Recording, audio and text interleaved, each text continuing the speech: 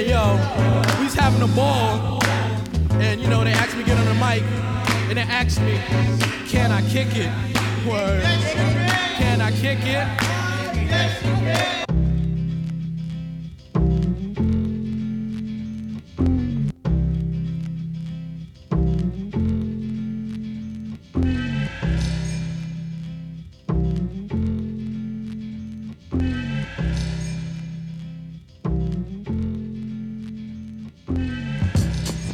All right, guys, welcome back to my channel. Today I have a guest, Rich Cooper. He is an author, an entrepreneur, and a car guy. And I just want to say thank you for being here, dude. I know time is quite valuable, and I appreciate you giving us your time. You're welcome. So I came across you on Instagram. I actually haven't seen your YouTube channel, but I would imagine it's quite entertaining and educational. And the goal here today is to do some providing of value. I think ultimately, as an entrepreneur, one of my guiding lights is to just educate people, provide some value, and have some fun while doing it. And I think your message specifically resonates well with me, and most likely everyone here. So, dude, why don't you tell us a little about yourself? Well, my main, I guess, content platform is on YouTube. So, I mean, you're missing out on some of the best stuff if you haven't checked out the YouTube channel. It's Entrepreneurs and Cars. I started that in 2014 on a earn-out buyout, like an exit with my main business. And I wanted to do something different. So I kind of mashed up the idea of talking about fast cars with people that have generated something, put a little dent in the universe, and bought a success ride. But I ran out of friends with cool cars to do videos on pretty quick. So I had to kind of fill the gaps with other stuff. And I think within about a year or two, maybe a year and a half, people started asking me, very small audience at the time, started asking me to talk about other things. And one of them was women to avoid dating. And I did a video on that topic and it blew up. I think in the first week, it got like over 100,000 views. I was like, okay, well, clearly people want to hear more opinions on stuff like this. And things just evolved from there. So yeah, that's really the main source of my content. So when you see stuff on Instagram, it's mostly sourced from my YouTube channel, like especially if you see video content or any tweets or sound bites that I put out. It's really sourced from ideas that I've put out there. Well, that's good to know. Thank you for educating me on that. I think that's pretty cool. I like how a lot of people use different channels to kind of feed into their main channel or specific channel. And given what you're talking about, cars and women specifically, those are two topics that I discuss myself. And I think to start, I really want to hear a little bit about your current lineup. From what I've seen on Instagram, looks like you have a few. I might be wrong, but it looks like a 720S, a R8 V10. I think it's gated, or yeah, 6-speed. No, they're gated now, gated, and an S5, is it? Yeah, the R8 I just sold. There was an I wasn't driving it much when I got the 720. It just kind of sat in the garage and collected dust. And the market was hot for gated manual V10 R8. So I put it up for sale and it went the first day at full asking price. So I got rid of that back in September. I'm also getting to the point where I don't really want to have a lot of stuff tying me down. So being a car guy, that's kind of difficult because I always look at a car every once in a while and I'm thinking to myself, yeah, I'd love a 1970 Resto Mod Mustang with a Ferrari V12 stuffed in it, like a real crazy mashup. And then it's like, that's just something else that's going to cost me money. That's going to take up space. And I'm trying to minimize stuff in my life. So right now I just have the 720S and the S5, for a dealer, but the 720 doesn't get driven in the wintertime. It's stored. I can imagine. I think, yeah, I'm pretty familiar with the gated R8 V10 market. And it looks like it's, at least here in the States, that specific car has been inflated about 70 to 80 grand. I don't know if the market's similar in Canada. I think it's about the same for all used cars, more specifically exotics. I knew when I bought that car I think it was 4 or 5 years ago, like I knew when I bought it, I'm like, okay, this is the last of the V10 naturally aspirated gated 6-speed manuals. I looked at them as an undervalued purchase and as an investment that I could drive. And I did that. I drove it. I didn't have an emotional attachment to it, and I sold it when the time was right, when I really didn't have time to drive it and the market was hot. So I figured I might as well get rid of one of the cars and make a little bit of money and convert it into digital assets like cryptocurrency. Yeah, that seems to be pretty good move these days, anyways. Yeah. I'm into cars, crypto as well. I'm like you. I've downsized when it comes to cars. I just run one car at this point. I'm in an RS7, and I absolutely love it. I think Audi produces a fantastic machine, honestly. Mm-hmm. Especially when you play with them. Like my buddy does all the exotic cars around here in Connecticut, and he played with it to about almost 900 foot-pounds of torque. So it's quite fun. Yeah, when you say play with it, like you mean like software tuning, changing the downpipes, messing with turbos, like stuff like that, right? Yeah, we didn't touch turbos, just exhaust manifold tune, and I think an intake. Yeah, an intake, AWE intake. But he usually plays with, McLarens, Lamborghinis, Ferraris, so on and so forth. And I was coming out of a Cayenne turbo, which he also played with, which was really fun. But I really like the Audi Quattro, especially for being in New England. We probably get less snow than you, but with proper snow tires and, a lot of power, it's fun to kind of play around in. It is. Yeah. But all right. So you downsized, I've downsized. What's the favorite car you've owned, like for driving, let's say? It's the 720 for sure. I mean, I only trade up when it comes to cars. I don't have I ever traded down for a car? I don't think so. I mean, I've always just improved the car that I've been driving, because I mean, as they get newer, they always improve anyway by, merit of the manufacturers just making a better vehicle. But if you want a car that's raw, that handles amazing and is just wicked fast and does like just cool stuff. I mean, you look in the mirror and, you slam on the brakes and the wing comes up, and it's just all kinds of neat stuff that happens with the 720. It's like a childhood boy dream. I mean, the doors go up, the wings move. It's just such a cool car that, the dash, it comes out and it folds down flat and everything if you want it to. And it's just one of the best performing cars for the money. I mean, in its price bracket, nothing else can touch it. Like if you want a car that people are going to look at, then buy a Lamborghini, right? Like people love looking at Lamborghinis. They'll drool over them. If I park my car beside a Lambo, everybody's looking at the Lambo. But once you get in the car and you start driving it, nothing touches a McLaren, in its price bracket for whatever it competes with. Yeah, so I've heard, and my friends that have had them love them when they're not being repaired.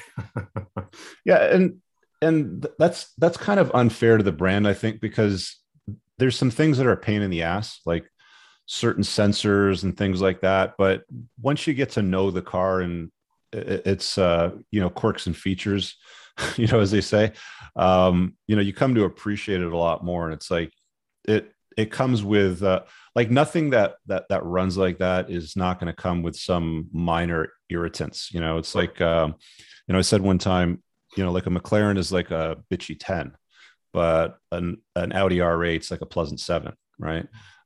It's going to come with some quirks and features that you don't get with an R8. Yeah, that makes sense. I can see that, and I like the connection there. It's interesting that you make that connection too, because I actually wanted to bridge that over. And you were mentioning that you have done a lot of car content, which I think is big in the entrepreneurial space. It's not necessarily an entrepreneurial thing, but it's a big piece to the entrepreneurial space, including networking. But when you made the connection over to the women and dating them, in this case, a 10 and a 7, I guess the question that I'm getting at is, when it comes to the car content and the women content, or cars and women, regardless of being content, do you find that you prefer to speak more on one than the other these days? I would say no, actually. I like talking about interesting things, and I think cars will always be interesting because they're always evolving, they're changing, they're getting better, they're getting faster, they're getting more fuel efficient, they have more grip. Um, they're always changing. The thing about women is, I think once you get your head around them, there's nothing that much that changes, if you know what I mean. Um, I think the rabbit hole when it comes to attraction and desire between the sexes isn't as deep and as complicated as a lot of guys think it is. And it's only guys that have really unplugged that have got their heads around what works and what doesn't work with women versus what they've been told works, that have the better experiences. But yeah, I mean, I like chopping it up on both topics, but on a long-term basis, I find guys' challenges with women something that I'll spend a good amount of time with. Like when guys are booking my time for a coaching session, like I deal almost exclusively with high net worth guys. They're asking me questions around, I've been dating this girl for a while and I'm thinking about marrying her and putting a ring on her finger and making some babies, but I have, and then insert, the reservations. And those are really interesting conversations because you've got guys that are weapons in their life. Like they've done something significant with their business, with a career, they make some good money and they're about to make one of the most important decisions in their life that could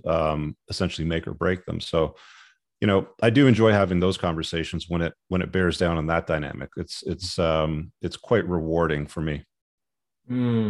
Yeah, I agree. Being in my late 30s and unmarried, and having built five companies, of my own anyways, but regardless of that, I agree. And I think there are some huge misconceptions, specifically of genders understanding each other. And my opinion, which could be considered wrong, is social media and memes specifically do a very good job at clouding the reality of situations. Do you feel there would be like maybe a top three misconceptions of men having of women?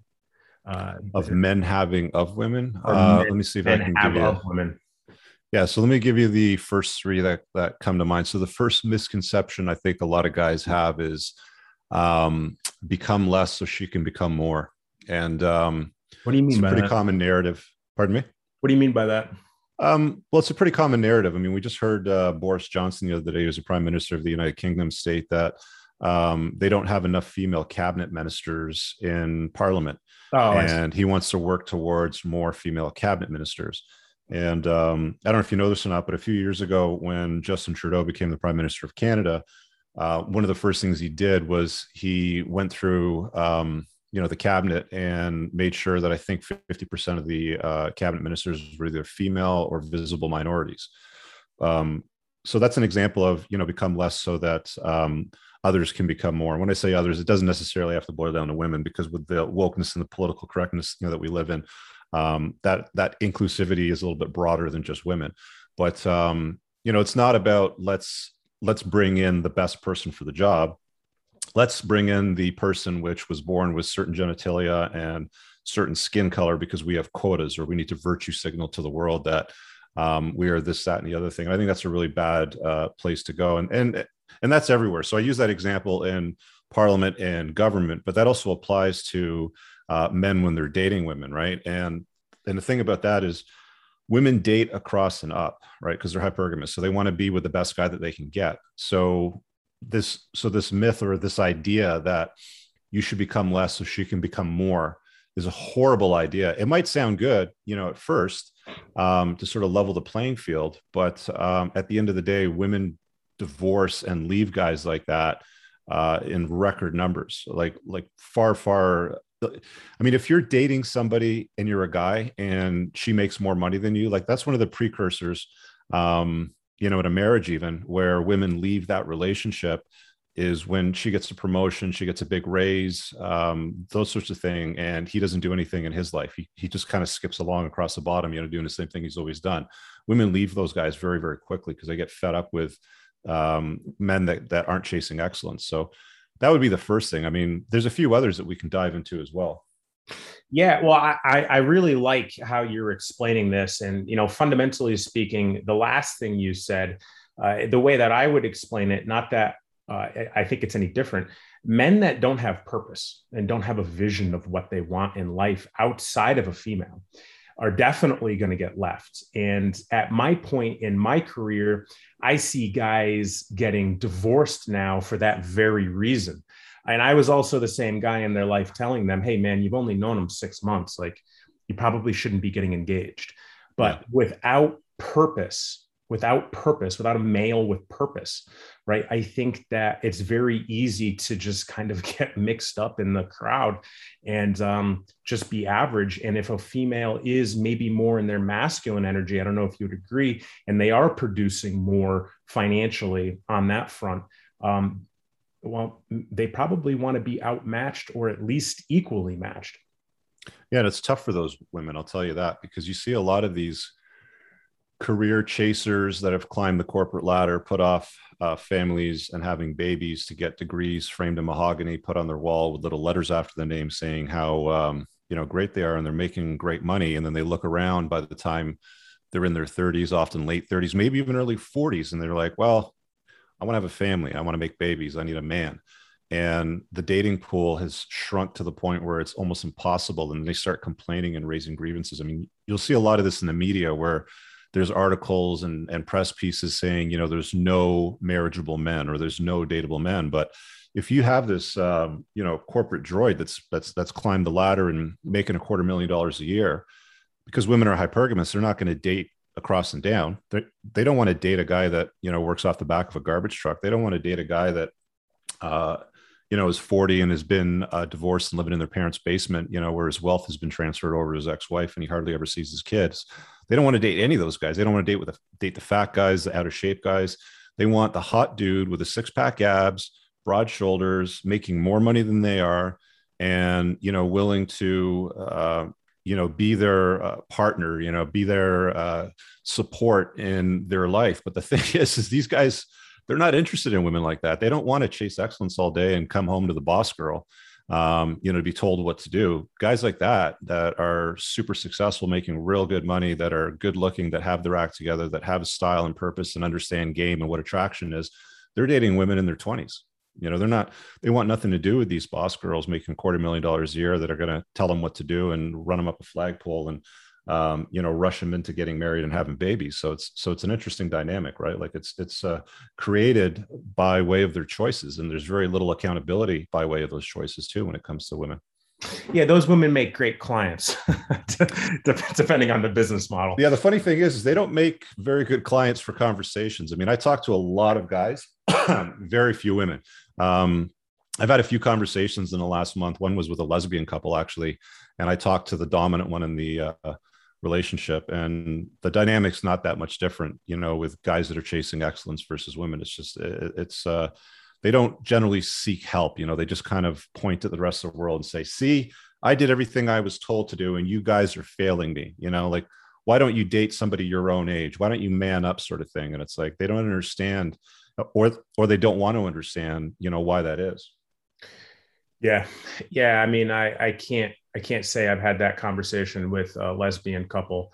However, I do have someone in my life she's in her 20s and she's the more masculine one of, I guess, being a lesbian. I don't think she's in a relationship. However, something that I believe she comes to me for, and I don't claim to know everything, but she comes to me for is being able to, I don't know what the right word would be, but give her perspective on the masculine energy that she is trying to exuding. Mm-hmm. What would be the right way of saying it? Yeah, exuding masculine energy is what they're doing. Yeah. And that's what women have been told to do. Like, men have been told become less so she can become more, but women have been told you can do it too, girl. Whatever a man can do, you can do. Yeah. And all that does is that makes women into terrible versions of men, right? Most guys, again, top shelf men making serious bank, are competent, skilled, good looking guys that have their life sorted. They don't want to be with a masculine type of woman. They don't want to be with that boss girl that, goes to kickboxing classes. It's got traps and broad shoulders, right? They don't want to be with that girl that's going to, try to run them up the flagpole and tell them what to do all the time. They want a feminine beauty that's agreeable, that's, I mean, if you want to have kids, then that's really what you need to do. I mean, you want to find that hot dude, that's got his act together. Be a feminine woman. These guys don't want to be with masculine women. Most of them, anyway. I mean, some of them are somewhat plugged into lies. Some of these guys where they think that they should seek their equal as well. But again, those relationships never work out. Women don't want to be with an equal. They want to look up at a giant. They want to be with somebody that just gets it, right? Do you think that's fundamentally like evolutionary programming? Absolutely. I mean, if you read enough Evo Psych and, you start to understand what really drives desire and attraction between the sexes, it's always been that way. It's never going to change. I mean, no amount of leveling the playing field in politics and making sure that there's women, as cabinet ministers on the board of directors of publicly traded companies, shoving them in those roles is never going to change the fact that a guy doesn't want to deal with a headache. He wants to be with a compliant beauty. Yeah.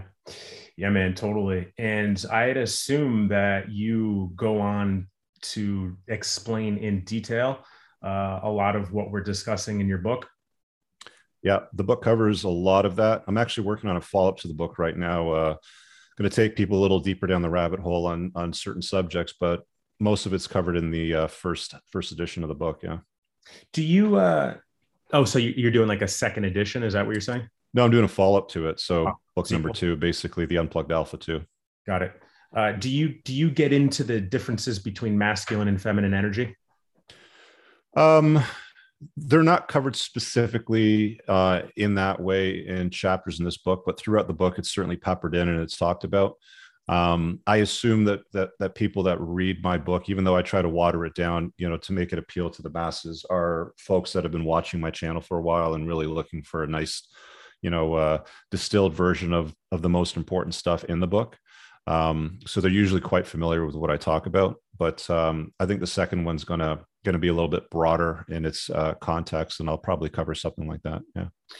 Yeah, dude, because I keep seeing this key term that I'm, a little questionable of, called wounded masculine. I'm familiar with masculine and disempowered masculine. Have you come across this wounded masculine term?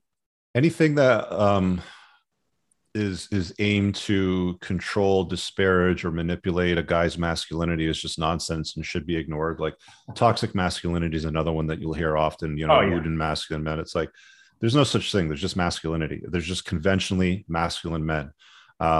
There's weaker guys, and there's a hierarchy, when it comes to men, because there's, guys at the top shelf, and historically, the most successful men acquired the most resources, assets, wealth, control, power, and women. A lot of these successful men ran harems, meaning they had either a wife with mistresses or multiple wives with multiple mistresses. And then there's the lower tier guys that just haven't figured it out, that, kind of find their place in the pecking order. And generally speaking, when guys don't do what a female first primary social order wants the guys to do, they tend to use shaming tactics like he's toxically masculine, or he's wounded, or, who hurt you sort of thing. So that's usually the strategy that's used to try to control and manipulate the guys at that level. Yeah. I agree. And I like how you grouped it in with toxic masculinity, which I don't speak on very often publicly. However, it is conversations that I have privately. And mostly it's because I'm not a subject matter expert in masculine, feminine energy, but I do have a conceptual understanding of it. And these key terms, I can't even keep up with the key terms these days, but it's just one that I've been seeing lately, and I figured asking your perspective on it would be interesting. Are you open to discussing any more of what this sequel book will be on? Not yet, because I'm still working on the chapter, so I really haven't put all the final content together. I'm really just in the starting phases of it all just right now. Yeah, dude. And it's interesting that you say that. I'm in the same process as you are, just not a sequel. And, being newer to writing, I really wanted to hear your perspective about writing, regardless of the content or the book. as an entrepreneur and a business owner, one thing that I like to teach my clients, let alone execute myself, is in having systems on how we do things, right? Whether it be a small company or a large company. And one system that really took a lot for me to understand and kind of come up with and change was my system on how to write. You know, being a brand new author, right? I had no clue how to write a book. And my style of basically achieving goals is very similar to every successful person I've ever bumped shoulders with or talked to, which is basically a reverse engineering, right? So I reverse engineered it. Like, okay, what do I want to write about? Okay, now let's talk about it from backwards, from the title backwards, the last chapter down to the first chapter. Let's think about some chapters that need to be done. And once I had that understanding, I started writing.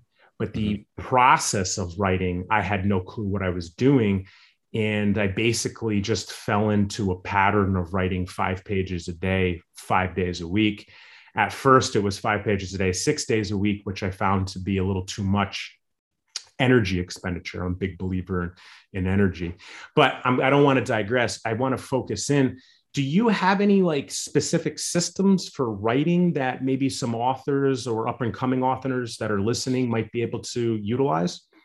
Yeah, I took a course, I don't know, 10 years ago or so when I wrote a book on do-it-yourself debt settlement on my debt company in 2010 or 11 or something like that.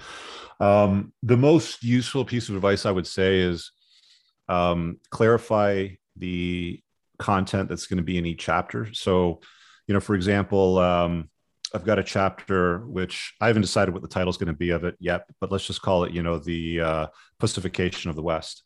And that'll be the title that I'll make. And then what I'll do is I'll just bullet point content that needs to appear in that chapter. And then I'll expand on the content as I'm writing it. Right. Like a follow-up to that in another section of the book might be how to enjoy the decline as a guy today, sort of thing.